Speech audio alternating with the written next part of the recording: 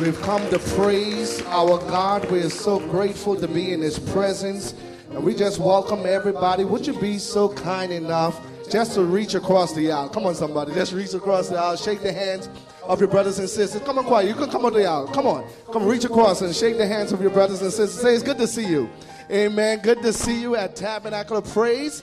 Those who are worshiping online all around the world, we welcome you to the house of praise. This is where we experience the power of God through prayer, outreach, worship, education, and relationship. Are you ready to worship God today? How many are ready to experience a revival today? Come on and stand to your feet as we pray, and then we're going to sing this song. We sing the praises. Heavenly Father, we say thank you for allowing us to make it to your house of worship.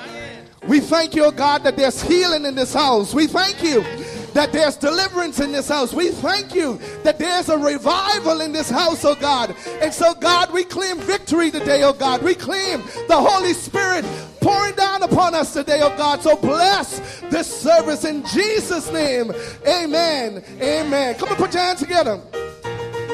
Sing the praises to our King, for He is the King of Kings. Come on, we sing the praises to our King, for He's the King of Kings. One more time, say we sing. We sing the praises to our King, for He is the King of Kings. We sing the praises to our King. Come on, let's sing it one more time. Say we sing. We sing the praises to our King, for He is the Yes, King. He is the King. We sing the praises to our King, for He's the King. Say, give Him the glory. Give Him glory. For He's the King of Kings. We give you glory. Glory. For He's the King of Kings. Say, give Him glory. Glory. For He's the King of Kings. Give Him glory. Let's take it out. For He's the King of Kings. Sing the praises to our King, for He is the King. Come on, let me hear you. Come on, put your hands together. For He's the King of Kings. Say we sing. We sing the praises to our King, for He is the King of Kings. We sing the praises to our King, for He's Let's the give King Him glory. Give Him glory. For He's the King of Kings. Yes, He is. Give Him glory. For He's the King of Kings. Say, give Him glory. Give Him glory. For He's the King of Kings. Give Him glory. For He's Say, all hail. All hail King. Come on, lift up His name today. Yes, God. Say, all hail. All hail Emmanuel. That means He's a God with us. No matter what we are faced, say, all hail. All hail King Jesus. One more time, say, all hail. All hail Emmanuel. Yeah. Say, all hail. All hail King Your song's so good. Yeah. One more time, say, all hail. All hail Emmanuel. All right. Now put your fists up as we declare. Say, He reigns. He reigns. Do you believe that? He reigns forever and ever. Say, He reigns. He reigns forever. Yes. He reigns forever. He reigns forever And ever. and evermore. Say, He reigns. He reigns forever. He reigns forever. He reigns forever. And Just the soprano. Say, He reigns. He reigns forever. Where are my sopranos? Come on. You believe He reigns? He reigns forever and ever. All right, altos, you ready? Say, He reigns forever.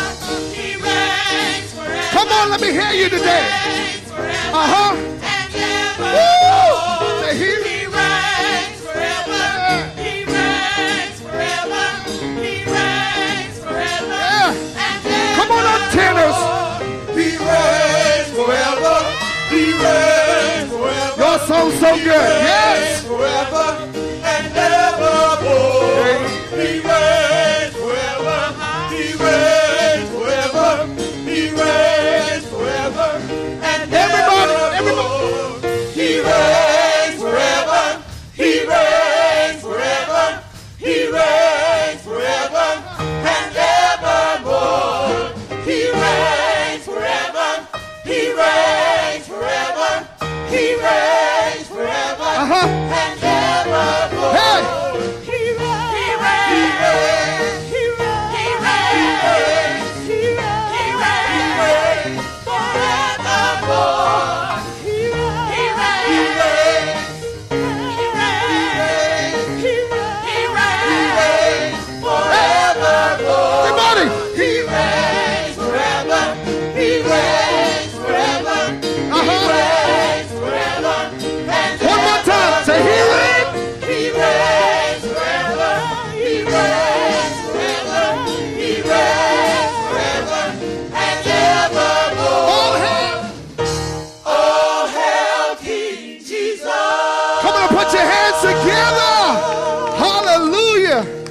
He reigns forevermore. Family, as we enter into this prayer time, because this is revival, we're praying for the Spirit of God to move in our city. So much is going on. Got a call from Elder Harris. His wife is now at urgent care. It's a lot happening. We got to be praying. One of our members a few days ago had a minor stroke. God is good. Come on, somebody. You made it to see another day, another Sabbath. Anybody grateful that God has kept you? Thank you, Lord. And so today, we all stand in need of prayer. And so we're just going to sing this song, Pass Me Not, O Gentle Savior, and then I'm going to invite you to come. Let's press together. Let's press together as we come to the front.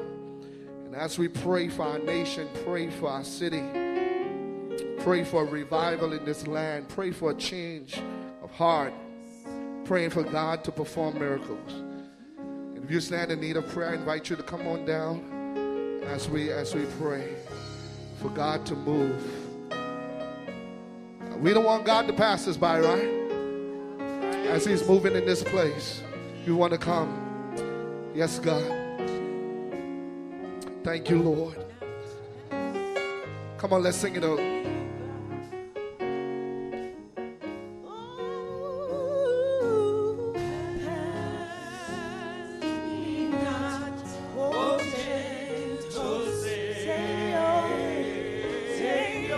ask him to hear.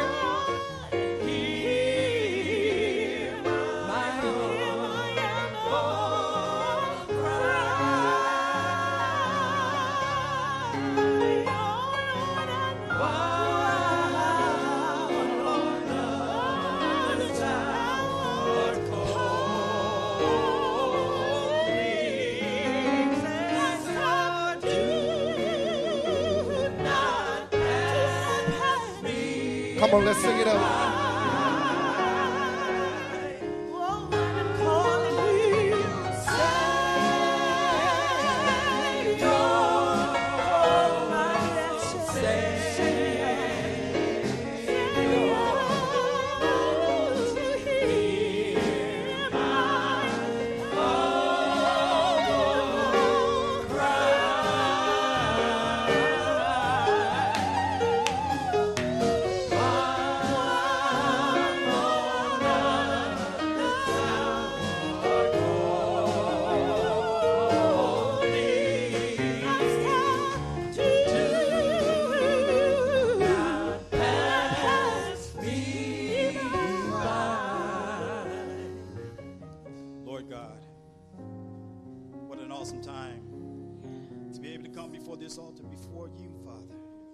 Knowing, God, that everything and anything is possible with thee. And so, Lord, right now on this particular Sabbath evening, Lord, we're inviting for your Spirit to fall fresh upon us. Come within us, Lord, and exhiberate your power in us. We're asking, Lord, that you would change us, Lord, from the inside out, that we will no longer be the same.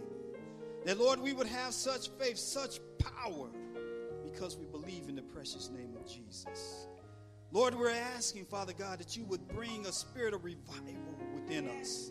That, Lord, we would have a hunger, a thirst to change, to be closer to thee. Lord, you said if we just lift up our eyes, you would draw us nearer to thee. And so, Father God, we're asking, Lord, that you would be with us, not just in this edifice, but in our life, Lord, as we go throughout this world, Lord. We're asking, Father God, that you would also, Lord, please, Lord, be with the leaders of this world. Lord, we know that you set up kingdoms and, Lord, you tear them down. But we ask, Father, that in the midst of what is taking place, Lord, that we would find ourselves gravitating to your will. And so, Father, we're asking, Lord, that you would bless us, Lord. Reach down and touch us in a very mighty way. Lord, we're asking, Father, as we go through this season of revival, Lord, there are going to be preachers coming in. And, Lord, we don't want somebody just standing in front of your children. But we want the Spirit of God falling fresh upon them, Lord. We want every word that comes out of their mouth to be Spirit-led. We want them to be filled, Lord, with your Holy Ghost power. And so, Lord, we're asking your blessings to fall fresh upon them, even right now before they step before this. Lord, you heard there are many that are sick. The enemy's angry, Lord. He's trying to take us out. But, Lord, we believe in you. And so, Lord, we're asking, Lord, that you will be with Sister Robinson, Lord. Touch her temple, Lord. Lord, remove all the stress, all the heartache, all the pain. Give her joy, Lord. We ask, Lord, that you would be with Teresa in a very special way. Yes. Lord, we don't know why. Actually, we do know why. It's the enemy. But we do understand one thing. It's you, Lord. And when we find ourselves standing in the need of prayer, it's you, Lord. And so we call on your precious name. And so, Lord, we will pray. In fact, we will push. We will pray until something happens. And for that reason, Lord, alone, we know beyond a shadow of a doubt, we shall overcome. And so we thank you, Lord. Bless this evening's revival, Lord. Be with your manservant. Be with your children, Lord. Touch us. In the precious name of Jesus we pray. Amen. Come on, let's sing the chorus. Thank you for that prayer. God has heard the prayers of his children today.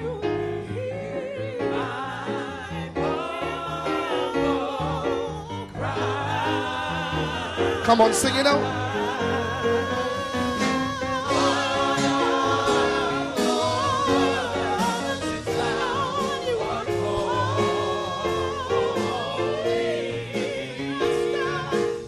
Let's do that chorus one more time, Elder. Come on, let heaven hear you today. Yes, yes.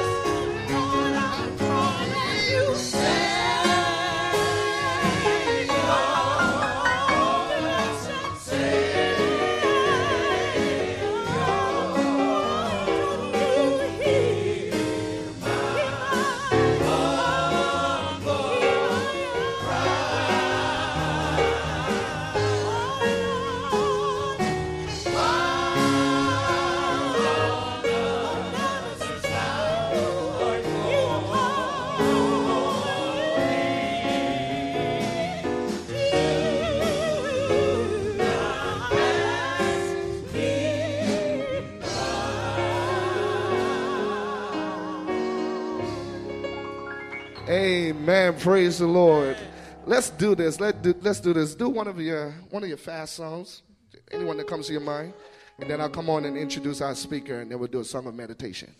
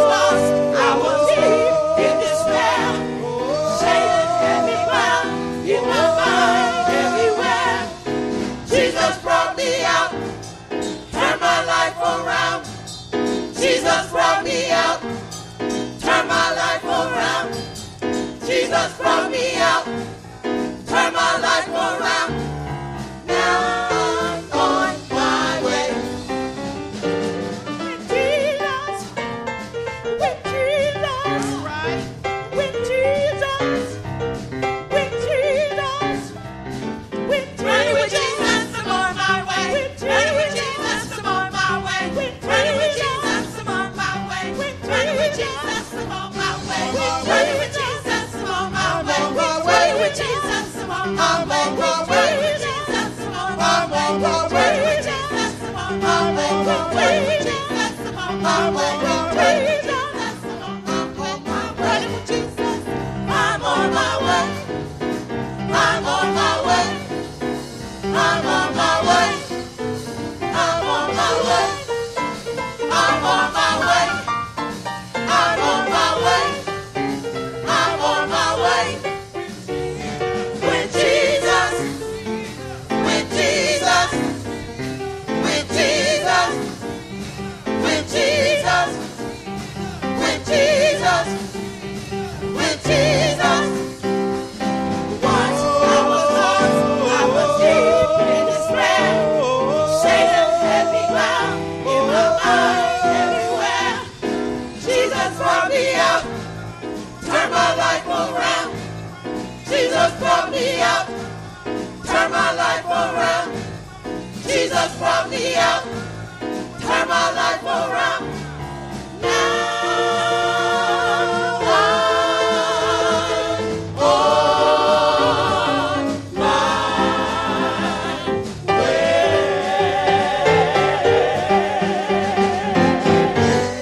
Come on, everybody. Tabernacle of Praise, adult choir. Amen. Nobody but Jesus brought us out, right?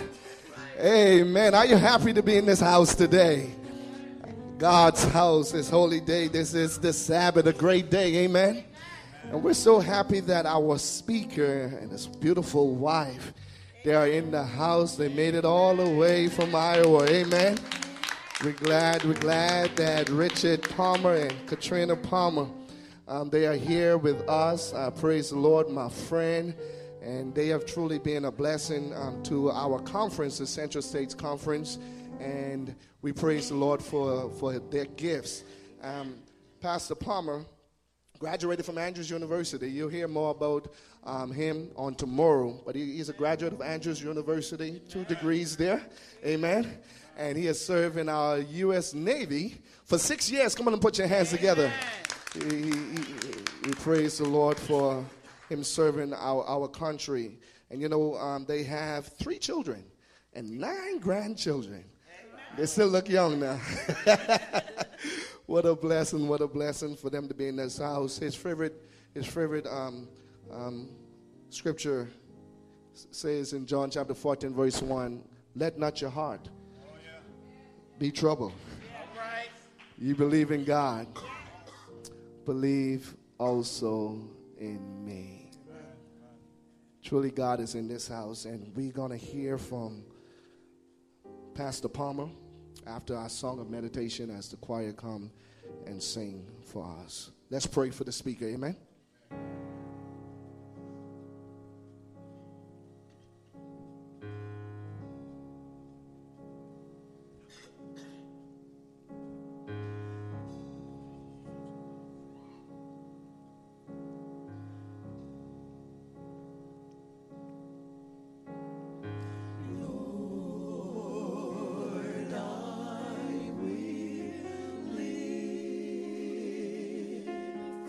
My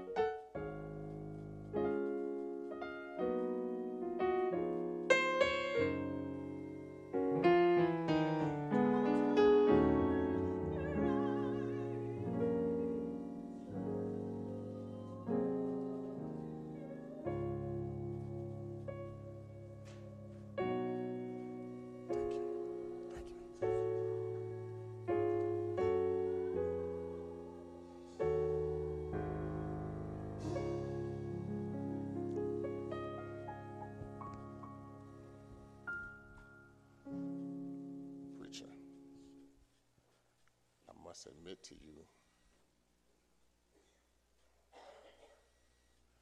that I feel nervous about preaching. Man, yes, sir. Anytime you have a choir that can deliver a message in song like that, the text in the Bible says, and what shall I more say? I could say, hallelujah, praise the Lord, amen. I am extremely grateful to be here.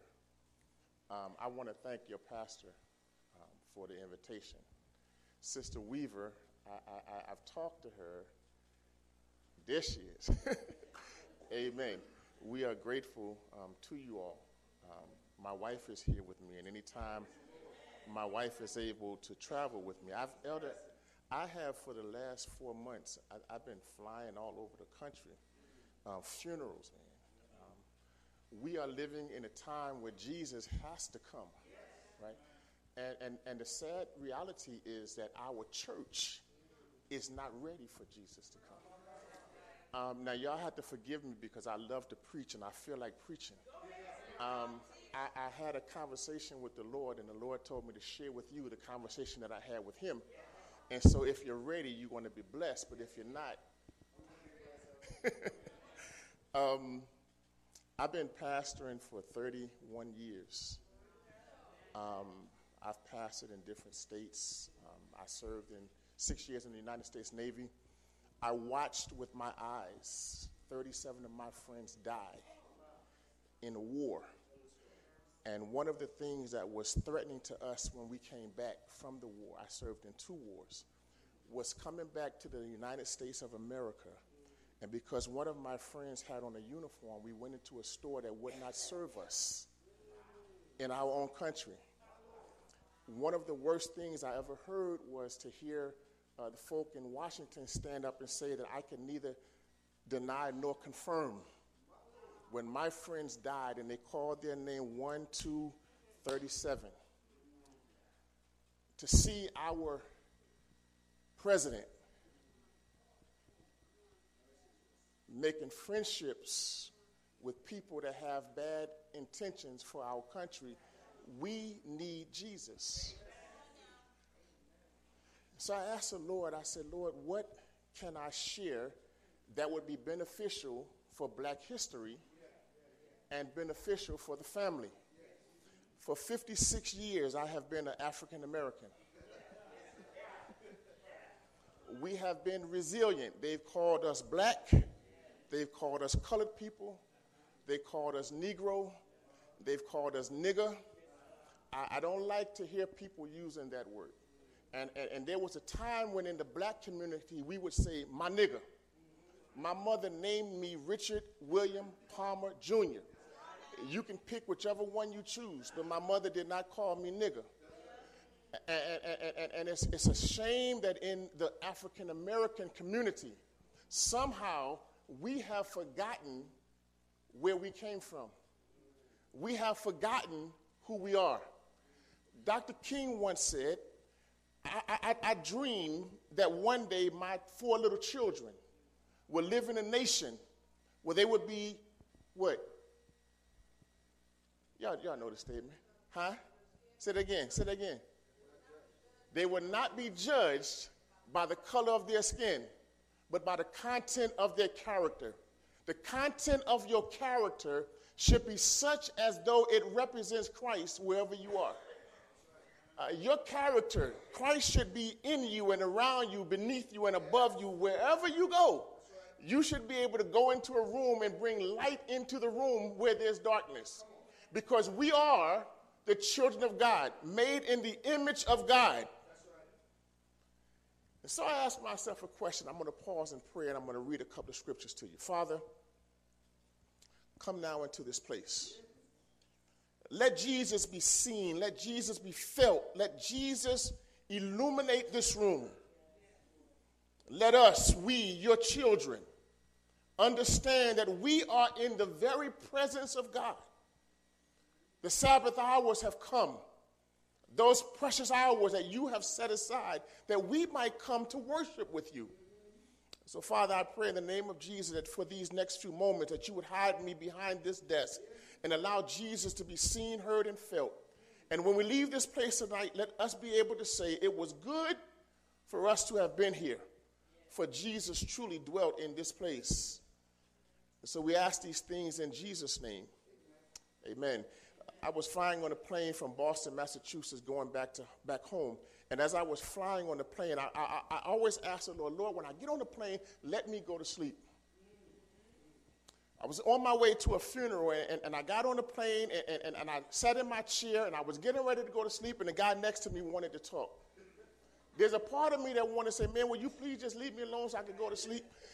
But he wanted to talk, and finally another guy came and sat next to me, and so I said, good, he's going to leave me alone.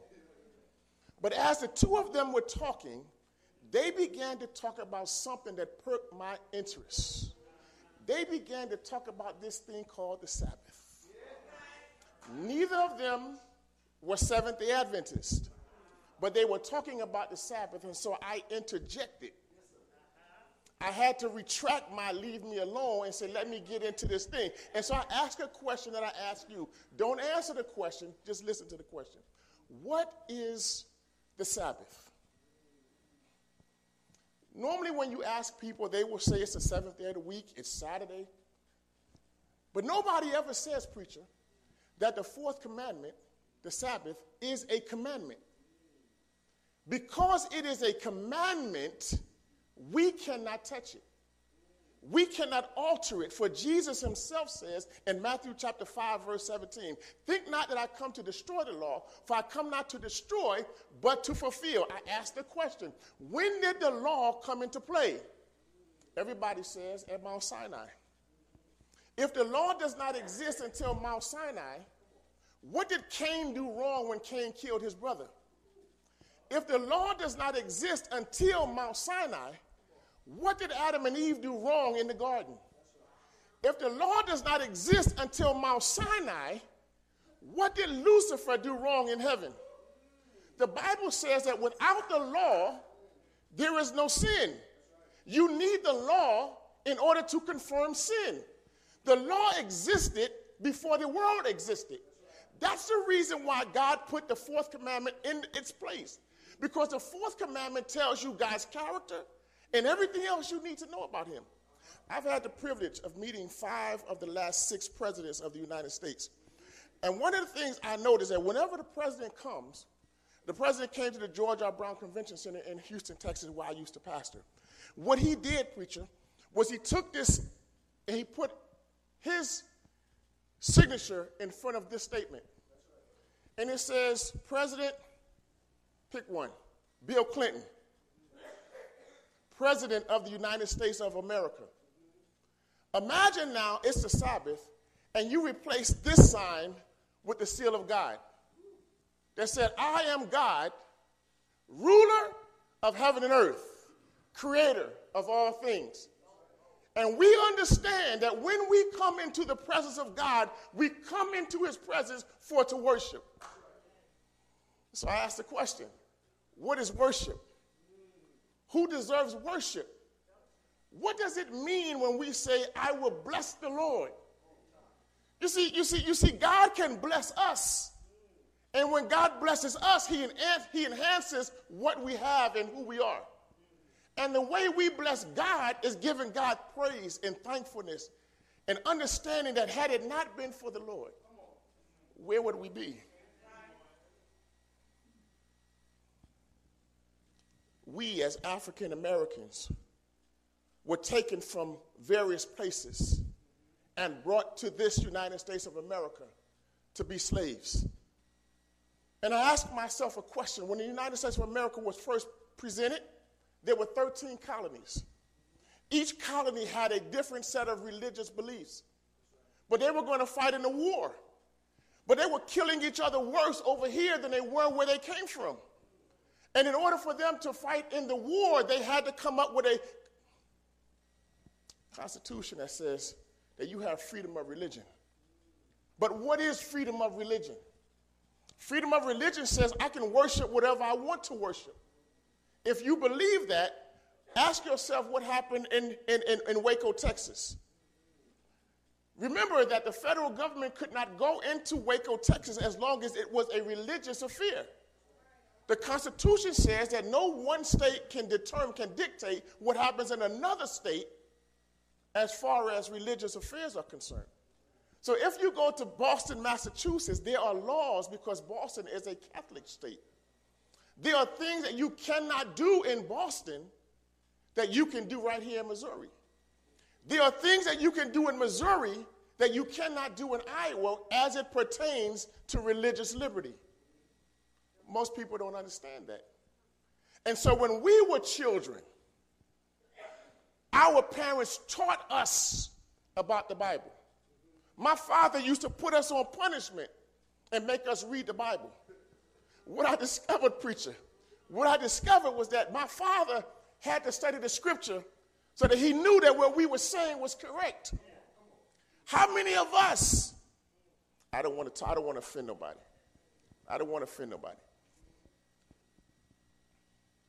How many of us chastise our children the way that the Bible says we ought to chastise our children?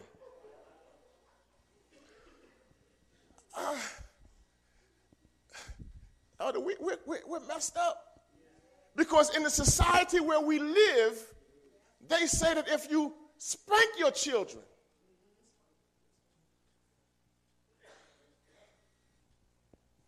and the children say, I'm going to call Child Protective Service on you.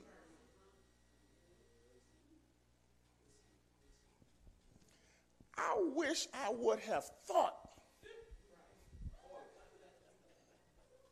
to open my mouth.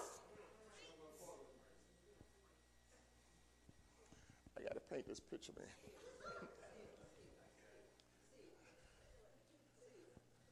When the street lights go out, you better be in the house. Not I'm coming to the house. Not I forgot where I lived. You better be in the house. Now, my grandmother used to stand on the step, and we'd be around the corner. In fact, one day, preacher, I was playing basketball, and I was dunking the ball. So I had this trick I had performed. I was going to do a double flip, turn around in the air, and I was just getting ready to dunk the ball. And my grandma said, Richard!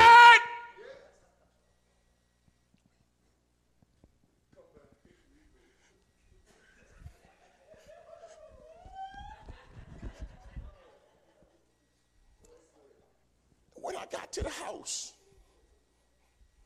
my grandmother had gone from the door back to the couch. And I come run. Yes, ma'am. Can you turn the channel for me on the TV?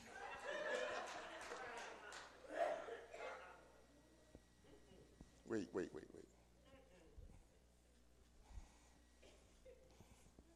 Yes, ma'am. I don't know, white fuzzes coming across here. Shh. And my grandmother say, now, wait a minute. Back this train up. Wait a minute. Granny, this me, now, 2020. My grandma died in 1981. So I'm saying to my grandma now, 2020. Granny, you got up off the couch, walked past the television, walked to the door, called my name. Yeah, I got you. You walked, and then you called my name. You went back past the television, sat down on the couch, and then asked me to turn the TV. And with pleasure, I turned the television.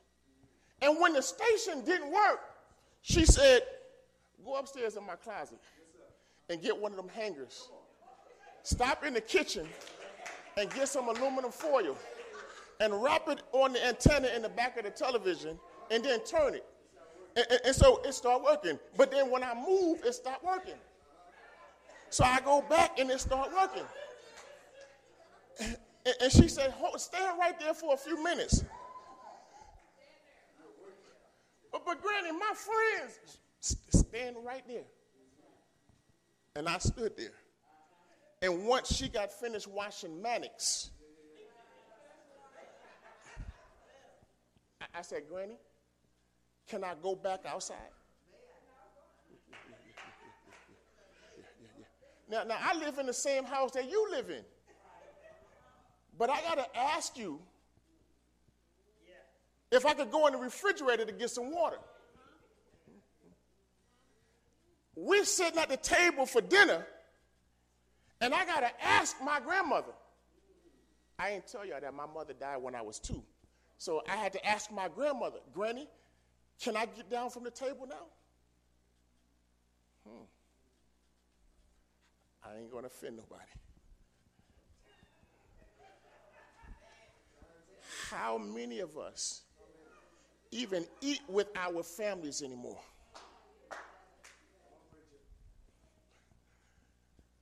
Jesus said, when he was talking to Peter in John chapter 14, verse 1, let not your heart be troubled. I'm saying to somebody in here today, let not your heart be troubled. You believe in God, believe also in me.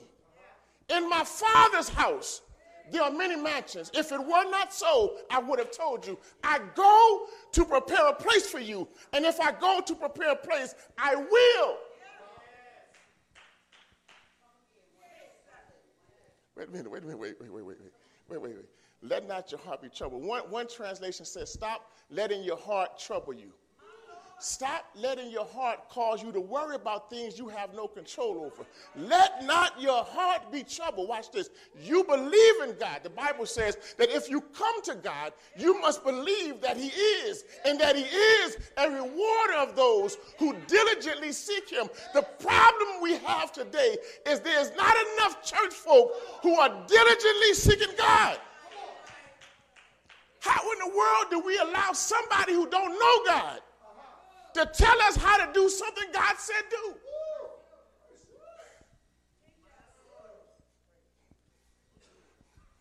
Dr. King said, preacher, I'm glad God said that we ought to love everybody. Because the truth of the matter is, I don't like all of y'all. Some of y'all get on my last nerve. But I can love you without liking you. You see, loving someone allows you to understand what we as black people have gone through. You got this same white brother who sits across from you and tries to sabotage your workstation, not to hurt you, but to kill you. And you got to stand shoulder to shoulder with the same white man. We've dealt with racial profiling.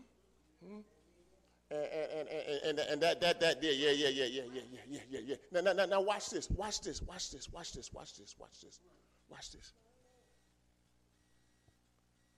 The same thing that a white woman can do, a black woman can do.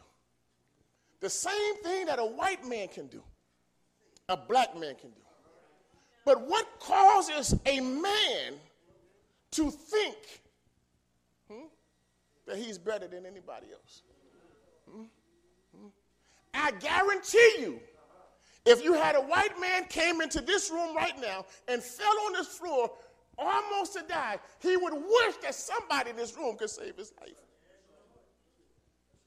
But this same white man, and they call it white privilege. Right. No. I have the same privilege that you have. I'm going to preach a sermon tomorrow. When was the last time you saw Jesus? Right? I have the same privilege that you have. I served in the same military that you served.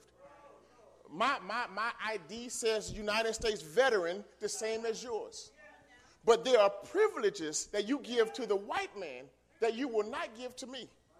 Now, Ellen G. White, y'all still love Ellen G. White, I hope. Ellen G. White says that the greatest gift that you can give to your fellow man is that of self-preservation. That means to educate yourself, right? Not to be better than anybody else, but to say to somebody, I sat in a room a week ago, and in the room there was a whole table full of white folk. one of my members was in the room because something had happened, and as we were talking, they were trying to figure out who was this big black man that's sitting at the table, right? Now. My family were not educated people, right? I was the first one in my family to graduate from college, right? They were not educated people, but they were smart. They were smart. And my aunt taught me, she instilled it in my head, you can curse a whole lot of folk out without cursing at them.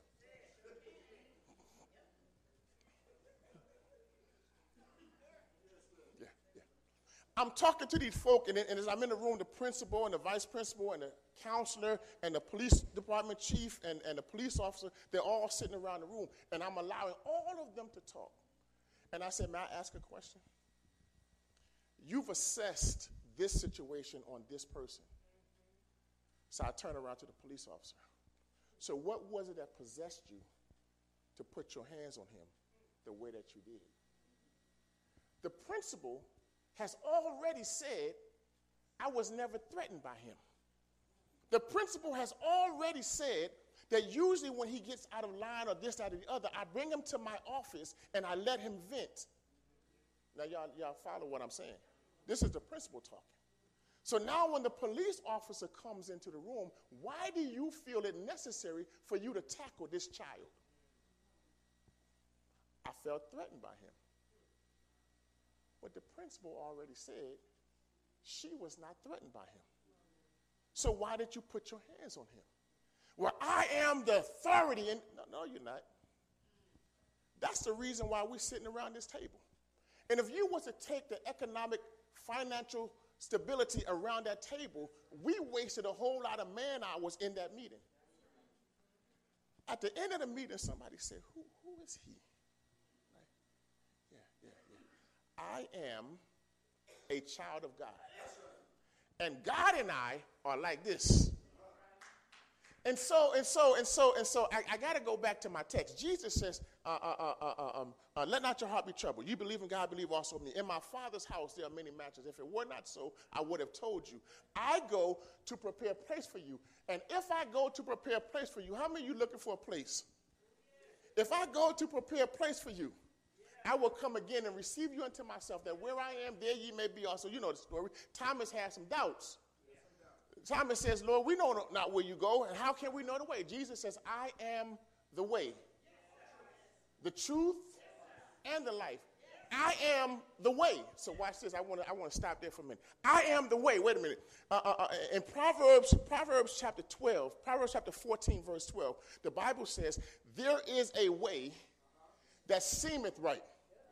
I wish I had some young folk here. I wish I had some young girls. I tell them, look, that boy, when he touched your knee, yeah, that's supposed to feel good. It's supposed to feel good. But you're supposed to say stop.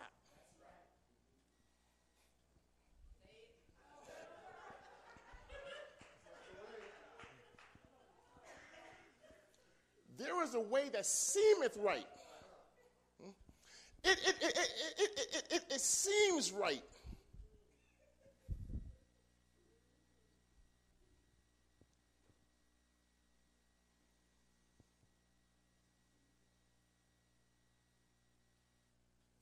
When I grew up in Philadelphia.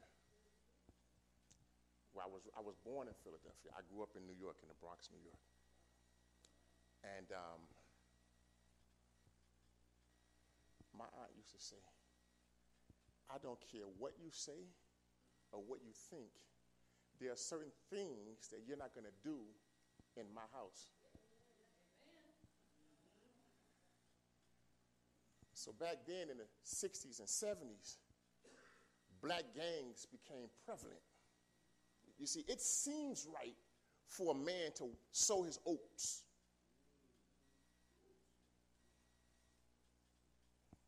E.E. Cleveland used to say, you get one wife and one husband.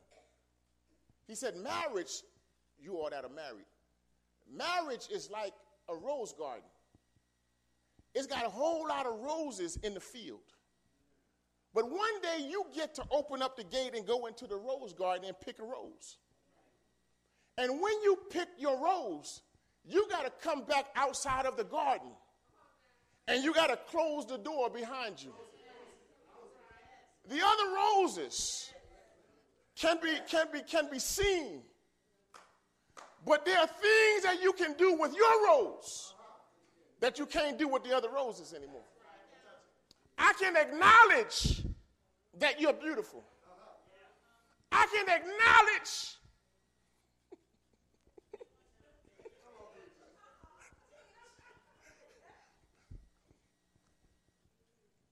my wife blushes a lot. I haven't done it in a while, but I used to have an account at Victoria's Secrets. You see how she looking, man? See, sometimes I would go into Victoria's Secrets and they would say, Pastor, are you shopping today for you or for your wife? You see, sometimes I shop for her and that's what she wants.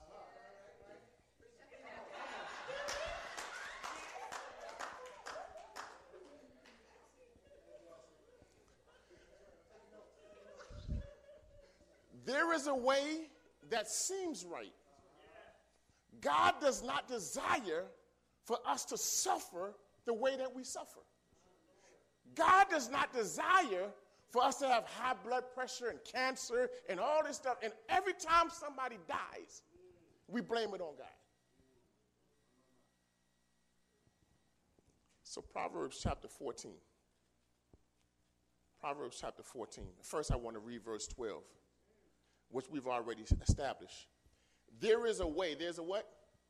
Jesus says, I am the Bible says, thy way, O Lord, is in the sanctuary, right?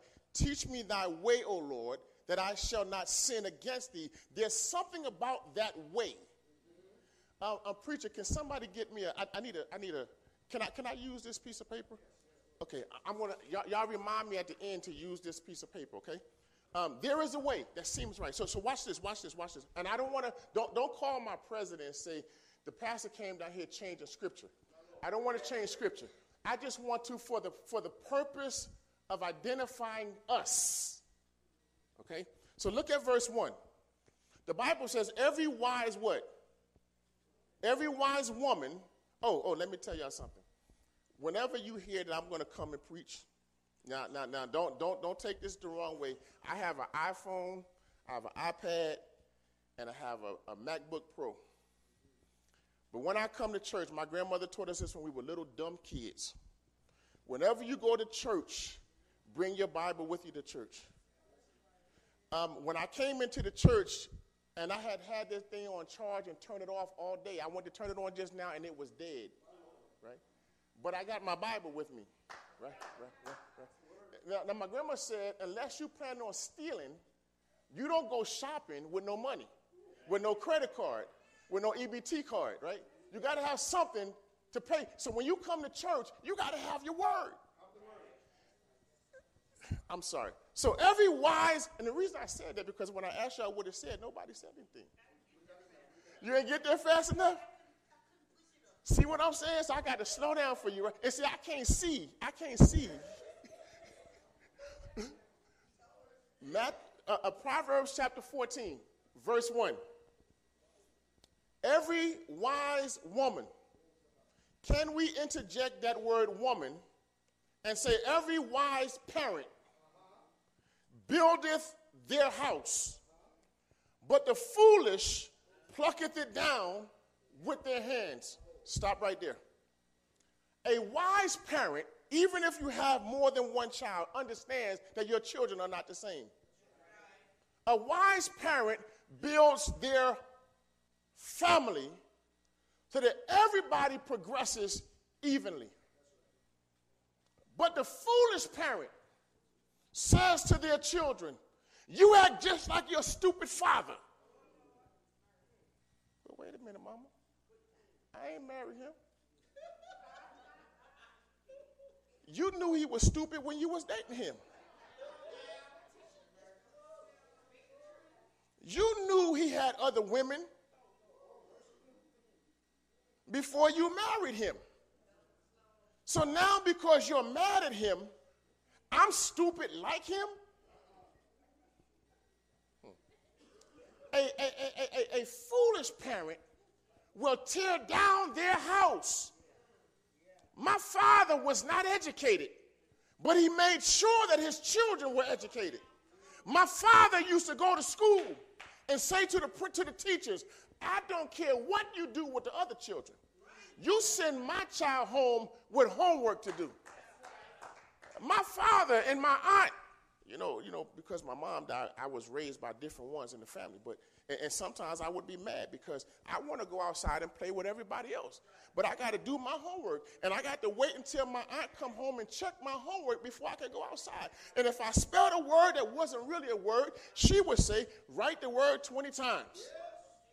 Use the word in a sentence. Anybody know how Malcolm X became so smart? Malcolm X studied the dictionary from front to back. He learned how to use words, and some words he used cut deep to the heart. Some words he used made you think. Some words he used made you go places you've never been. Anybody ever seen a Plymouth Rock?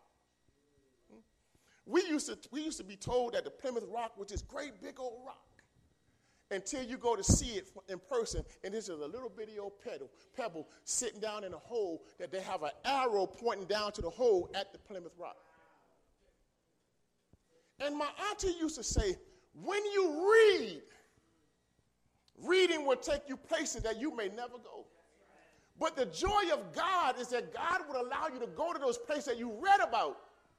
And you say, wow, this is where Ellen G. White stood for the 100th anniversary. And because she was so short, they had to put a little stool, and she stepped up on the stool to preach. This is where Martin Luther King was assassinated, at the Lorraine Motel in Memphis, Tennessee.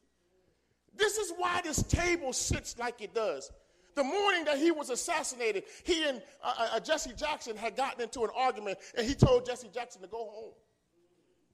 Jesse Jackson left from where he was and went to Chicago. They were trying to kill Jesse Jackson in Chicago. They had a big Jesse and a little Jesse. And if you go to Chicago right now today, there's a church that was run by Big Jesse Jackson. And I'm not talking about junior and senior. I'm talking about Big Jesse. Jesse didn't like Dr. King. And when they made that street Martin Luther King Boulevard, he was so angry at that, he took the front of his door, which was facing Martin Luther King, and turned it into the alleyway. So when you go into the church, you have to go through the alley to get into the church. But on that morning, Dr. King and Andrew Young were having breakfast together. But instead of them bringing 2 plates, they brought 1. So they decided that they were going to share that 1 plate of food. And as they were sharing it, it was time for them to go. They were having discussions outside. So what he did was took the plate, took the napkin, and folded the napkin on half of the plate. And if you ever go to the Lorraine Motel today, you will see that that plate has been reserved the way it was on the day he was assassinated. He stepped out of the door, took 2 steps from where he was to where he got killed, and boom! Here's the thing that folk don't know. Martin Luther King Jr. went to Memphis to boycott and to protest inequality for sanitation workers. Does anybody know how much it cost him to die? They got a raise for 10 cents. They got a raise for 10 cents. The old folk used to say, if some of these folk could see what we're doing now, they'll turn over in their graves. In 1992, the KKK, y'all know what that is, right? The KKK sent a letter to the NAACP. The letter said, thank you. We want to thank you for doing what we no longer have to do. You all are killing off each other at an enormous rate. We no longer have to do it. We just throw some stuff out in the street. I remember when drugs first came into New York and Philadelphia. They used to come into the city with the purest of the purest drug and give it to you for free. Because they knew that once you took it and you got hooked, you were going to come back for more. But what do black folk do? Black folk ain't got no jobs. Huh? But yet they got all the gold bling blings, all you can name, right? They got all the big cars, ain't got no jobs. What do white folk do? They send their kids to Harvard and Yale and all these big schools and call them things so they could get jobs. And we never caught on. We laughed at the Puerto Ricans because they had 10 of them in the car. But what they would do is each of them would take their money and divide it among the family. But in the black home, this is my money. This is my stuff. It seems right.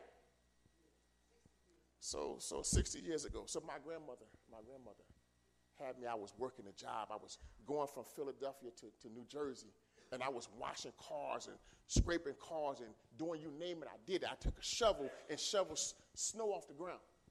So my grandmother told me one Friday night, she said, take your two brothers around the corner and get them an ice cream. Preacher, it's my money. I work for this money all week long. So I get them one scoop of ice cream. I got 3 scoops. And I'm having a ball with my 3 scoops. And I get home, and my grandmother called us in the room, and my grandmother observed the scene, and she says, well, wait a minute. Why does he have one and he has one, and you got it's my money. Where your money at? It's right here in my pocket. Let me have it. I give her the money, and she keep my money. And I wish I would have said to her, it's my money. My grandmother would have bust you. You know the old folk preacher, the old folk, this is what they used to do. My grandmother would sit down on the step, and she would see a switch way on the other side of that wall back there. And she would do just like this. Go get that switch right there. And I'm trying to look where her hand is so I can see the switch. And then, see, my grandmother was smarter than what we thought she was. Because we would go and we get the small switch, right? And see, my grandmother knew that the smaller switches actually hurt worse. And so what she would do is she would knead the small switches together, right? And when she needed a gas, she'd tear you up. And my grandmother got strength somehow. We wonder where she get the strength from. We go hide under the bed, and she picked the whole bed up.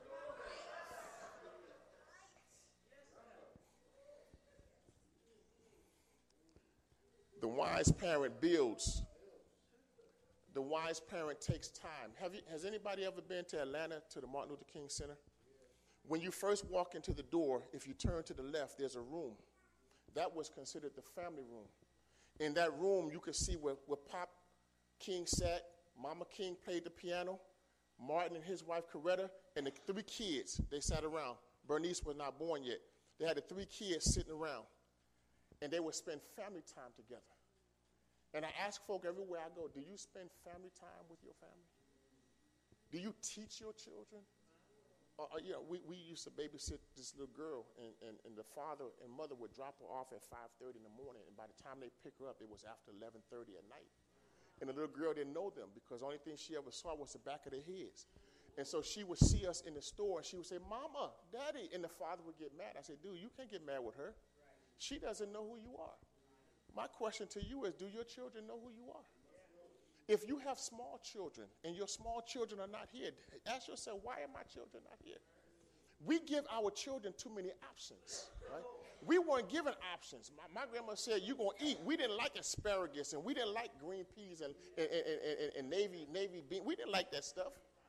But my grandmother cooked it. She never came to us and said, what do you want to eat today? What do you want to eat today? Can you imagine you got 3 kids. You got 3 kids, and you going to McDonald's, Wendy's, and Burger King, right? Because your kids, they eat fries, but they won't eat Burger King fries. They want McDonald's fries, right? And we give them options. My grandmother cooked, and whatever she cooked, that's what we ate. And when we didn't want it, my grandmother said, put it in the refrigerator. So in a couple of minutes, we're hungry. Go get the food out of the refrigerator, right? We didn't have microwaves, right? So my grandmother said, okay, I'll heat this food up for you. And we go to bed hungry. My grandma said, I'm going to cook food at 6 o'clock. If you are not in the house at 6 o'clock, you don't eat. My grandmother said, my doors close at 10 o'clock. If you're not in this house at 10 o'clock, you better sleep wherever you are. Right? But our children run our house. And that's not the way God said it. Children learn as babies how to be con artists, right? You done fed the child, you done held the child, you done burp the child, and the child see you finna go have, Now, I'm old school. My grandmother said, let the child cry. All you're going to do is strengthen the lungs. Right. But somehow today, we want our children to be our friends. And you ask your children to do something, they tell you when they're going to do it. But they ask you to do it, and you stop everything you're doing to do it. There is a way that seemeth right. Look at verse 2. He that walketh in his uprightness, does what? Feareth the Lord.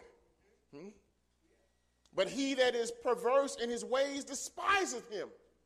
Let me tell you something. The only time that Jesus ever disagreed with God was when he was in the garden. The weight of the sins of the whole world was on him, and Jesus said, Father, if it be, take this cup from me.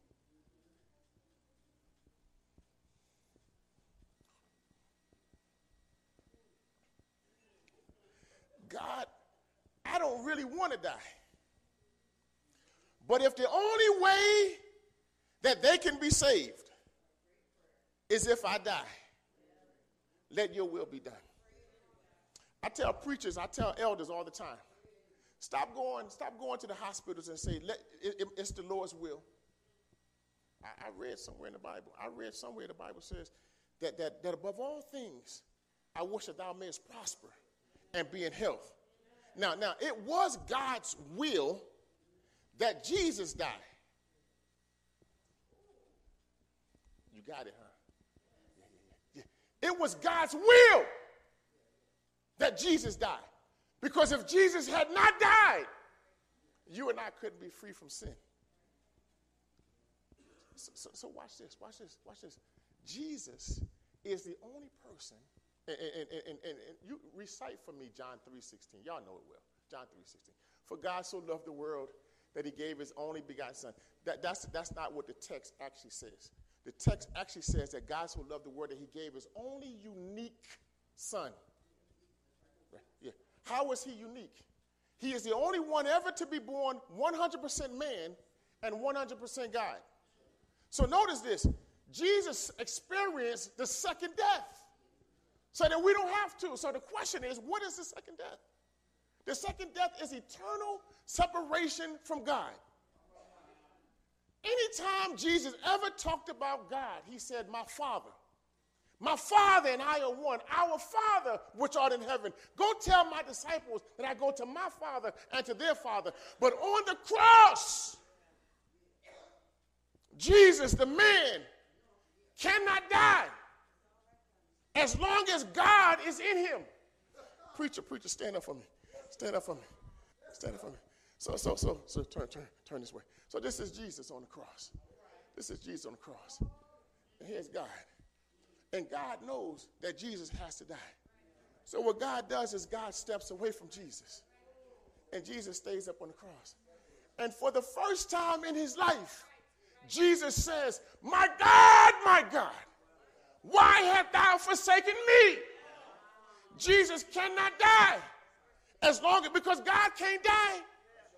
So in order for Jesus to die, God has to leave. If Jesus does not die, we cannot be saved. That's the reason why. You can sit down, preacher. That's the reason why the devil has so many people trying to walk around telling church folk, Jesus is just another man. Oh no! Jesus is God. The Bible says that it was Jesus who created the heaven and the earth. How dare we not bow down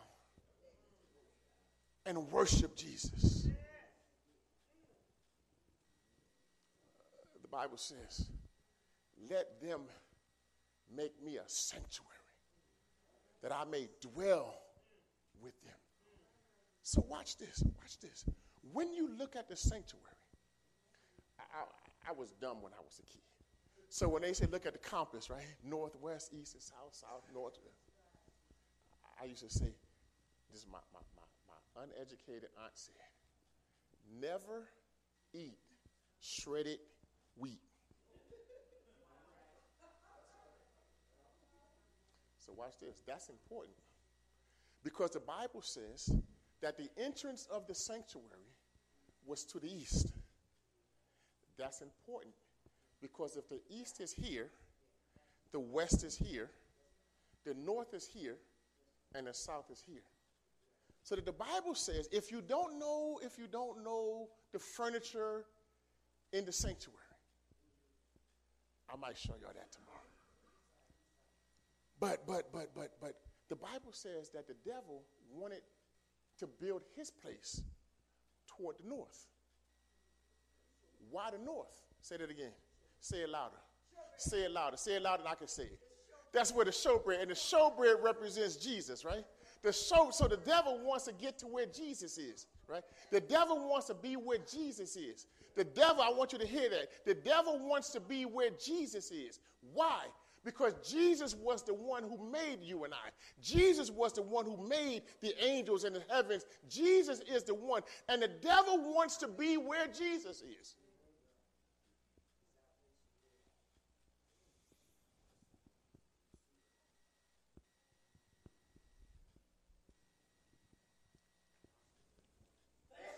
Preacher, I'm almost done. I'm almost done. Watch this, watch this. He that walketh in his uprightness feareth the Lord. What does it mean to fear the Lord? Jesus feared the Lord. That's the reason why Jesus said, Father, if it be possible, take this cup from me. Jesus knew that once he took the cup, he was going to become sin for us. And it was very possible that God would not accept his sacrifice. That's the reason why when Mary saw Jesus on the road, y'all remember after he was resurrected?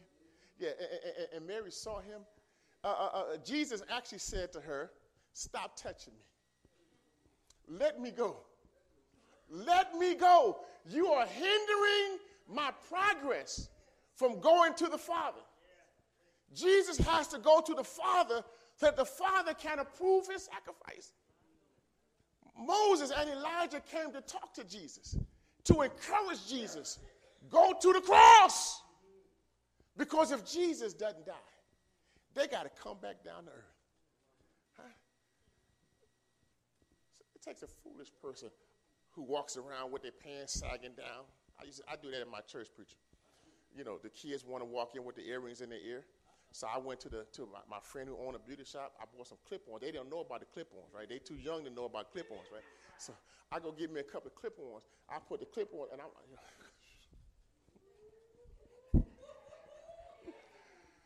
and they say, Pastor, you can't come to church like that. Why not? That's how you come to church. Man, get out of my face.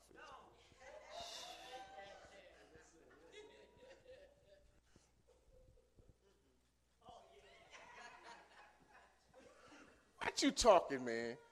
What you talking about? I said, listen, if I can't do it, why you do it? Next thing I know, the earrings start coming off. Right? Earrings start coming off. Right? They gonna put them back on? Yeah. I know how to do the same thing y'all do. Go get me some weave and put in my hair.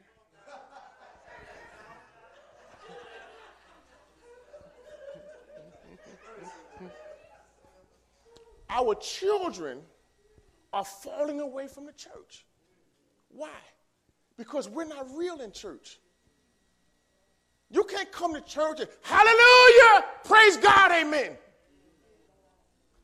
Go outside the church. That black son of a so-and-so. No, he done got up on my nerve, right? Ring. Oh, I'm not going to answer. That ain't nobody but Pastor Hunter.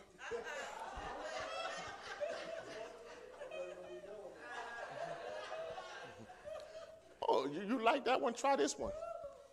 Pastor come up in Walmart and you see him before he see you.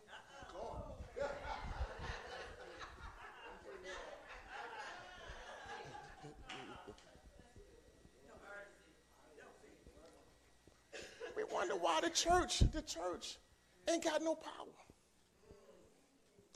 You ought to have enough power in you to heal some folk. When was the last time you had your faith tested? It's easy to talk about faith. The Bible says he who walks in faith, he who lives in faith must walk in faith, right?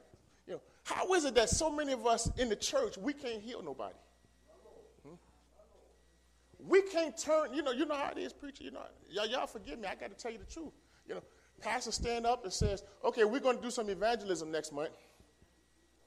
And we're going to go knock on some doors down here, and it's 108 degrees. I ain't going. I got to go. Folks start sneaking out the church. And you wonder why the church can't grow.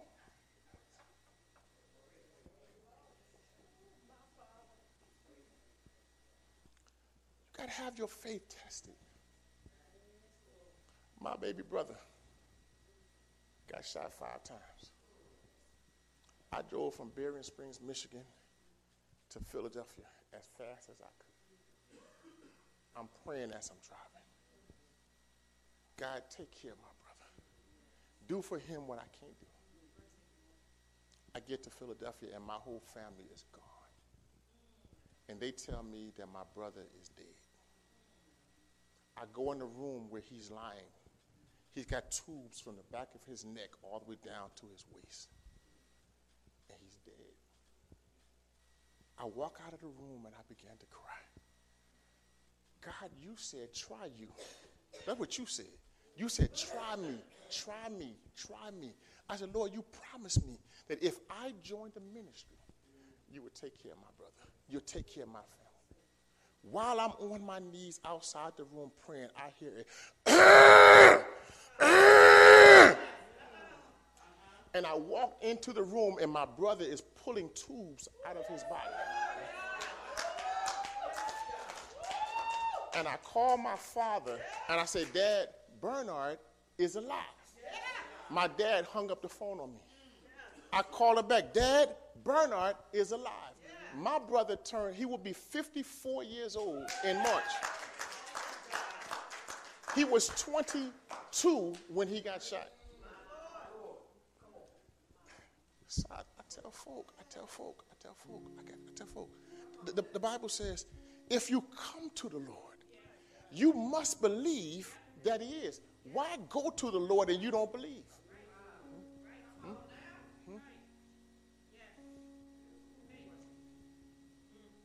Somebody said, question? Why? Why what? Why do I believe in God? Okay, yeah. That's my thing. I love to say that. Question. Do you really believe God? No, don't. Do you really believe God?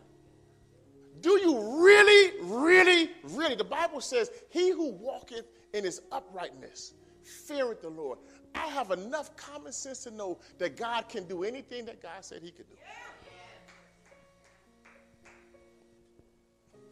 My mother died when I was 2. My brothers and I lived through a life of hell.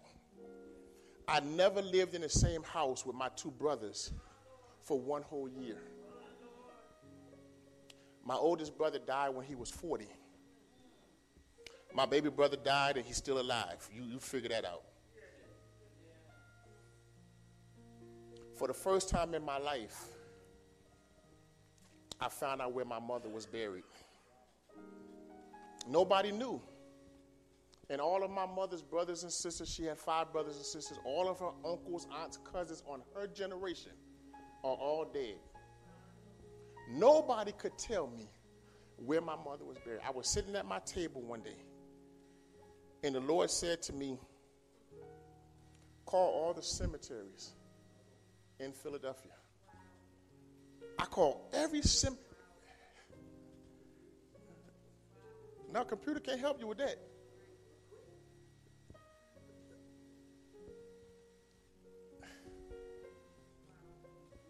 I'm talking about God.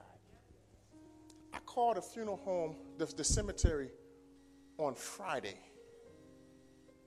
They gave me the name of where my mother was buried.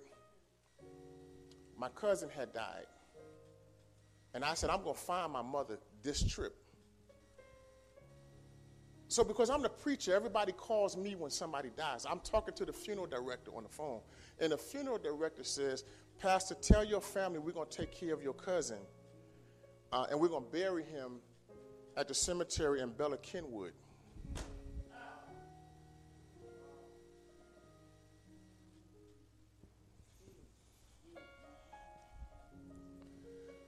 What did you say? We're going to bury your cousin in Bella Kenwood. That's where my mother's buried. I've never heard of that place before. So I go to Philadelphia early because we're going to bury my cousin on Monday. So I go to the funeral cemetery on Sunday. And when I get there, when my mother died, they buried her in a community grave. So there are at least 3 people buried where she's buried. So they don't have markers. And so the guy takes me to this place and he says, your mom is buried somewhere along this place. And I began to cry. Because I didn't have closure. And I thank God that they did not cremate my mother. Because they could tell me that she's buried here, I have somewhere I can go and say, God, this is where my mother lay. This is where you need to appoint a special angel for where my mother is. This is on Sunday. So Monday, we're coming into Bella Kenwood to bury my cousin. There's a street here, and my mom is buried there. And they put my cousin preacher right here. And I can stand right here and look right over there where my mama was buried at, right? I said, can't nobody do that but God. Can't nobody fix it that way but God. Can't nobody understand what I feel in my heart but God. So do I trust God? You better believe I do. I'm going somewhere because there is a way that seemeth right. It seems right to come to church and act like fools. That's not the way of God. We come to worship, to praise God. So can I have 15 minutes? I don't even need 15 minutes. Give me 10 minutes, preacher. So watch this. Y'all hold me to 10 minutes. My wife going to do it. Hold me to 10 minutes. Watch this.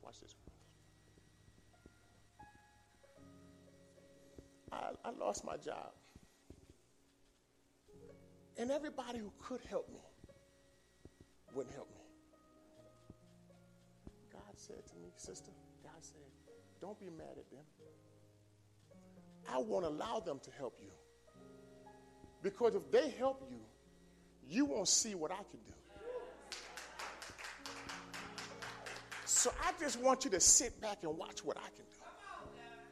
So my wife and I, one of the worst feelings you could ever have as a man is not to be able to do something for your wife. My wife wants an ice cream, and I ain't got money to buy her ice cream. But we love each other. So we walk together, and we're walking around Walmart. And this lady comes into Walmart, and she's pitching a fit. I don't understand why nobody won't help me. You know, my wife, she kind of, hey, can you help me? I don't work here. Can you help me find the movie, The 10 Commandments? Go over to the section over here. I find the 10 Commandments. She says, thank you. She walks off. My wife and I walk around Walmart, and we get to where we're going to buy us a pack of gum, and we're going to leave Walmart. So when there's line, there's 3 people in front of us, and then the ladies in the front. I'm sick of this nonsense. People don't. She gave the lady some money, and the lady had to go to customer service. And we don't know this. So in the line, does anybody want to be blessed? I ain't got time for this. You know, lady in front, the lady right behind her, she like this, preacher. The lady in front of her, she turned her head like this.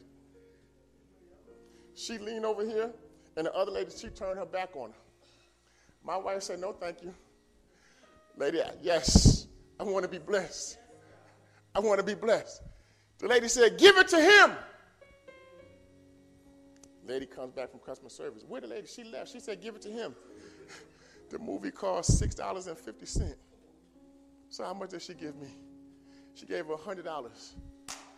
And she gave me the change. She gave me all the change. Now, watch this. I ain't got no money. And now all of a sudden, I got $94.50. Let's go shopping. The Lord said, no, don't do it. I put my money in my pocket. I went home. It was a piece of mail at my door. I opened the mail. The bill was $94.50.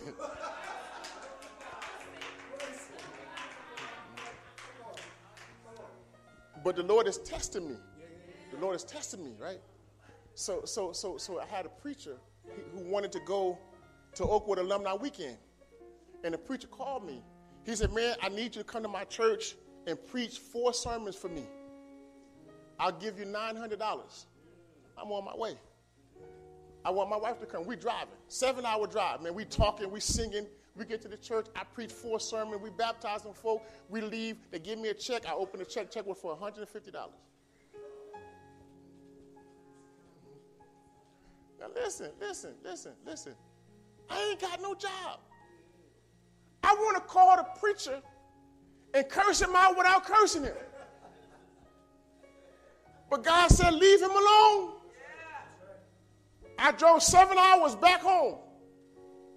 Got out of my car at 12 o'clock at night. I'm mad. Go to the mail. An electric company had an increase. And they sent us a check from their increase. The check was for $200. I go home and go to my bed. My phone rang at 5 o'clock in the morning. One of my friends called me, man, don't I owe you some money? I said, no, man, you don't owe me no money. Yeah, I do. I send you some money. I go back to sleep. Dude called me back. He figured I didn't know what he told. He called me back. He said, man, it ain't nothing but $40. I said, man, $40 when you ain't got nothing is a whole lot of money. So I get up that morning. I go over to Western Union. I fill out my paperwork for $40. Lady said, that's not, you sure this is you? Yeah, he said he sent me a check for $40. He ain't sending you $40. He sent you $400. Now, I know somebody's counting, right? That's 600, right? So now I get a call from a friend of mine at Andrews University. He said, man, look, I just came across some money, and my wife said we need to send you something because you always do something for us. Okay, go to Western Union, $300. That's $900, right? So watch this. We get another call from a guy who I had married, he and his wife, a year ago. And the guy said, Pastor, my wife won't stop talking to you. She getting on my nerves talking about you so much. She said that we need to do something special for Pastor Palmer. I said, okay. He said, we're going to send you $400. Now, if we all count the same math, that's $1,300. I said to my wife, had I called that preacher and told him off, I would have lost my blessing. God says, if you love me, keep my commandments. Do what I ask you to do. So I got 2 more. I'm passing the church, and the church want to pave the parking lot. So, okay, the parking lot going to cost $18,000 to pave. So we want every adult member in the church, every married couple in the church to donate $300. Every single member do $150. We start raising money. Right? I get a call from the bank. Pastor, you got a check in the bank. I go to the bank, and I say, is this check good? They say, well, I tell you what to do. Let's give it 7 days. If it clears, then it's good, right? So the check, $18,000. $18,000, right? So you know how church members are, right? Pastor, we got a new parking lot. We need a canopy so that when it rains, we don't get wet. Okay, the canopy going to cost $12,000. Okay, let's get it built. Raise money. Get a call from the bank. Go to the bank. The bank said, Pastor, you got a check. Yes, sir. $12,000. Right? I tell the church, me and the Lord, we like this. Me and God like this. Wait for it. My first wife died, and I could not do ministry. My mind was not in ministry. But I had 9 elders, man, that were good elders. I said, Elder, there's some things I can't do. I need you to do. So every single month, we're going to have evangelism every month. But what I need for you to do is find an area in the city. Go into that area. We're going to pray the first week. The second week, we're going to invite folk to church. How are we going to get them to church? However, the Bible says compel them. Tell them we're going to cook for them. Let them come to church and we cook for them. So watch this. We find a whole Spanish colony. We didn't even know they existed. We just out praying, and these folk are looking for a church, and we're looking for them. We baptized 99 people.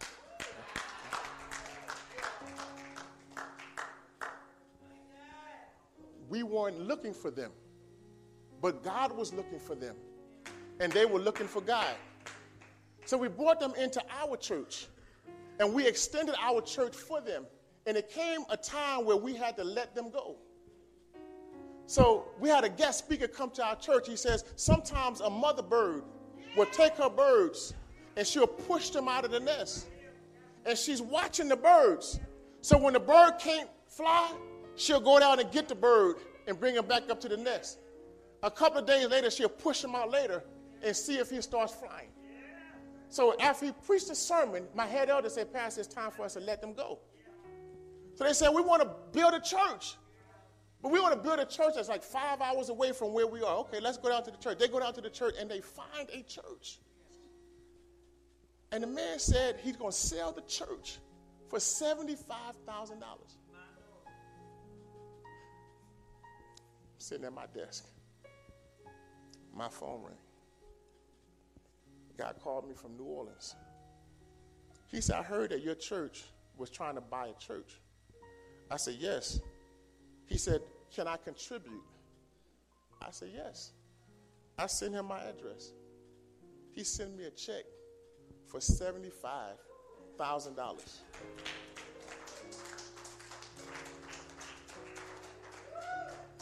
And the day they moved into the church, they paid off the church. There is a way that seemeth right.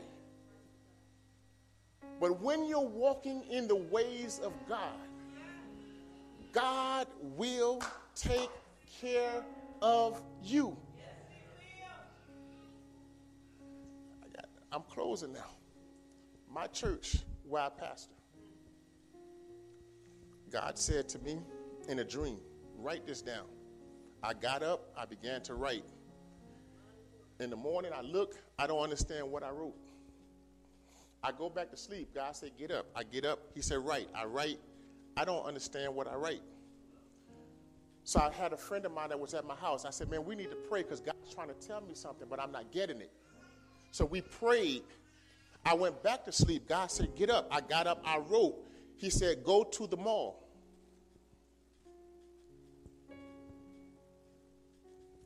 It's 3 o'clock in the morning.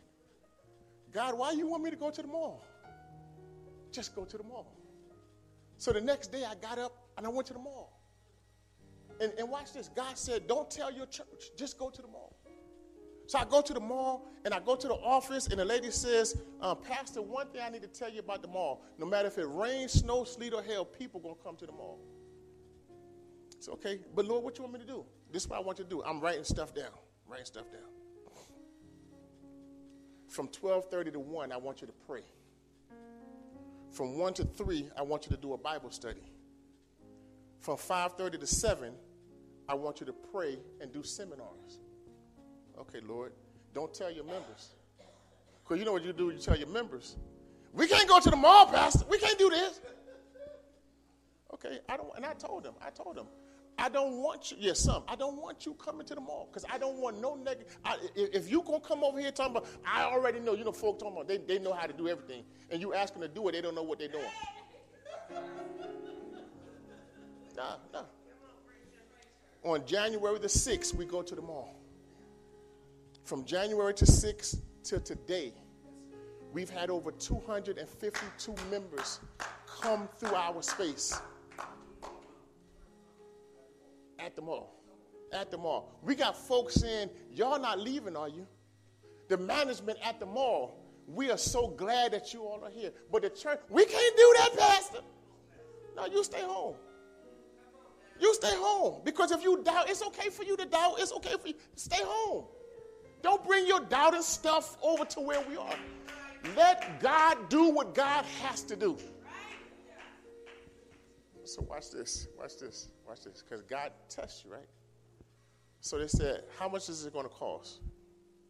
First they said it was going to be $1,000 a month. Let me check my budget. Guys, I ain't asked you about no budget.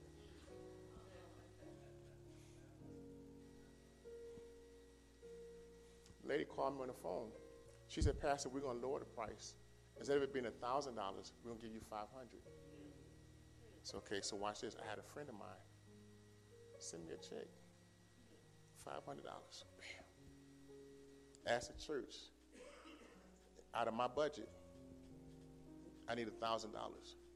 So the first day we walked in, we paid $1,500, right? I asked someone for some money. They said they were going to send me $1,000. They sent me a check. I opened it up, $2,500. I'm looking at this thing. I'm like, wait a minute, man. There's got to be a mistake. Because you fussing with me about this, and the other. And $2,500. I said, praise God. Let me tell you something. You can't stop God's work. The best thing for us to do is to get on board and understand. The Bible says, Jesus said, I am the way, the truth, and the life. No man cometh unto the Father but by me. So I'm talking to Jesus. I'm asking Jesus, what are you talking about? Because you said that you are the way, the truth, and the life. You said that no man could come to your Father except by you. So Jesus was having a conversation one day with some friends. And he says to his friends, I'm going away, but I'm going to come again to receive you. Now, in order for you to get into heaven, you got to have a ticket. Two guys. One guy says, Lord, I don't need no ticket. I'm going to do whatever I want to do. Go wherever I want to go, drink whatever I want, snort whatever I want to snort. Came time for them to go to heaven. So the guy who doesn't have a ticket gets to the gate first. So I'm using my imagination. The gatekeeper said, you got a ticket? I ain't got no ticket, man. I told you I ain't need no ticket. Well, you can't get in. He walks away disgruntled. He runs into the guy who has a ticket. He said, man, remember that day when Jesus said we need a ticket? Yeah, I didn't get one. Can I share yours? He looked at his ticket. He said, I got 3 parts. He said, I'll share my ticket with you. Guy takes off and doesn't even say thank you. He gets to the gate. He said, I got a ticket. Gatekeeper said, that ain't the right ticket. You can't get in.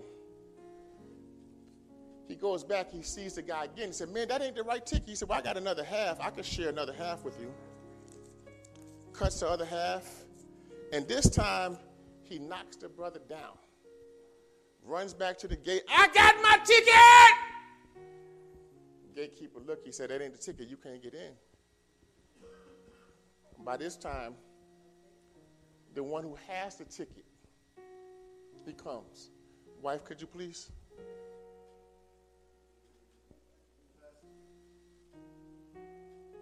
So the guy comes, he says, I got my ticket. He said, let me see. So what I need to do, open it up all the way and let them see the ticket.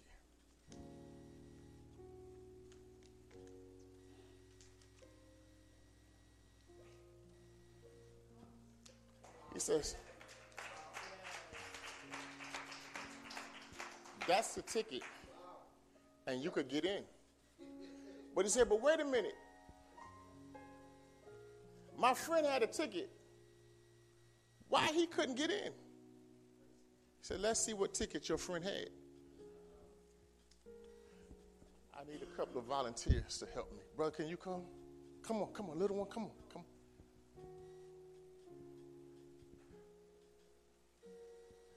Okay, now you stand first, and then you stand next, and then you stand next. Now I need one more volunteer. You'll go? Okay. So he says, my friend had a ticket. Let's see what ticket he had. So hold that.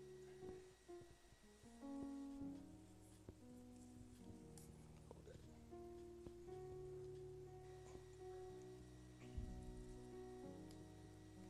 Hold that one hand.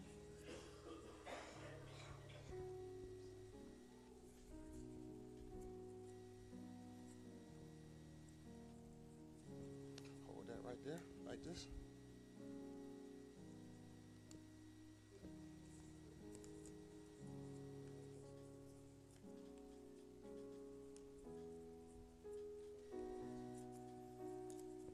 Hold that up there like that. Hold that one. Hold that one. And hold that one. Can y'all see that? Hell.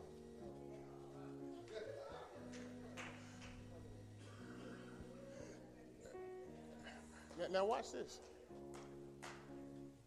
There's only one of two ways you're going. We're either going to go to heaven or we're going to go to hell. There's no in-between place. There's no resting place. You're either going to go to heaven or you're going to go to hell. I'm going to take this one back from y'all because I don't want y'all to go to that place. Yes, sir. Don't you want to go to heaven? Thank you all so much. Watch this. Give them a round of applause for me, please. Watch this. Hell is not a place. Hell is an event that has not yet taken place. For the Bible says that Jesus will call down hellfire from heaven. There is nobody in hell right now.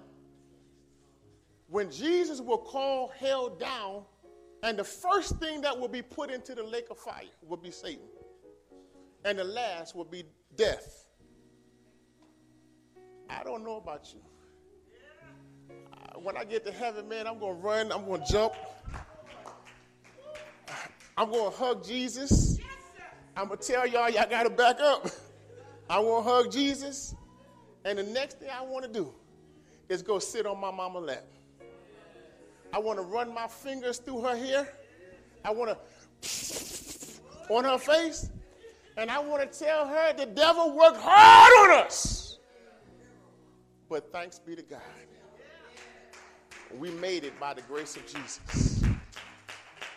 I don't know about you, but I realize that there is a way that seems right, but there is a way that is right. I don't want to live my life trying to save the world and then lose my own soul. So I want to live according to the will of God. And if you close your eyes and listen, there's a part of the movie, Samson and Delilah, when they gouge out Samson's eyes and Samson cannot see. And Samson is standing there and he says to God, "Thou hast taken my eyes that I might see." If the only thing that you see is with your physical eye, you will miss every spiritual opportunity that you have.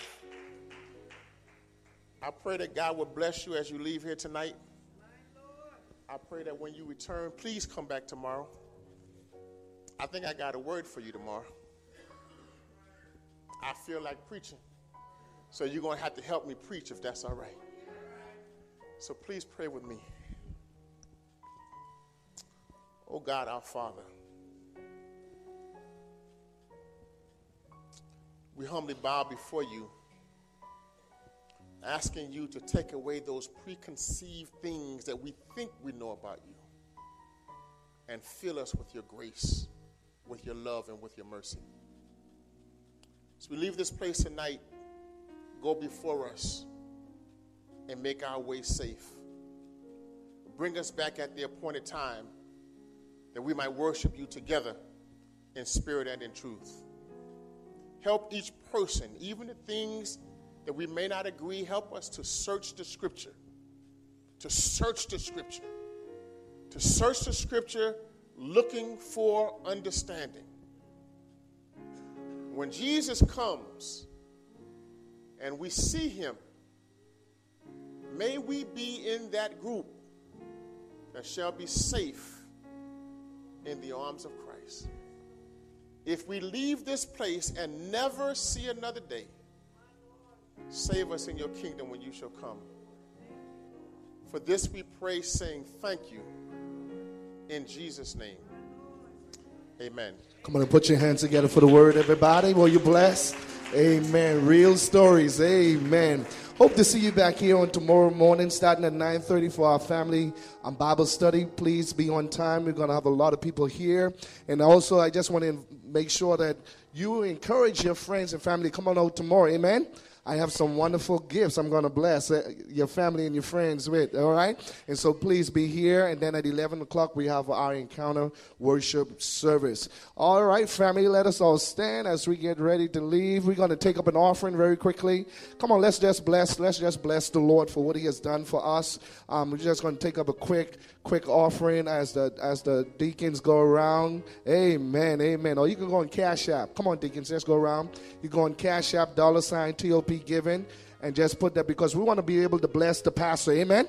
Bless the pastor and the family for them coming here. So we appreciate your gifts that you're going to give online. Those who are giving online, thank you. Cash App, TOP Giving. We're going to have a wonderful time tomorrow. So please go home and get some rest and be back here tomorrow morning. I want to thank you all for giving. Really appreciate your giving. Amen. Make sure, remember, we are wearing our African attire. Please get your colors, get your outfits, get everything ready for tomorrow. If you don't have an African attire, that's all right. Just come as you are. Amen. Come as you are. We appreciate you being here. Thank you so much. Let's repeat the mitzvah all together. May the Lord watch between me and thee while we absent one from another. Amen. Come on and shake the pastor's hand, his wife's hands as you get ready to leave. Go ahead and just let the pastor know you appreciate the word.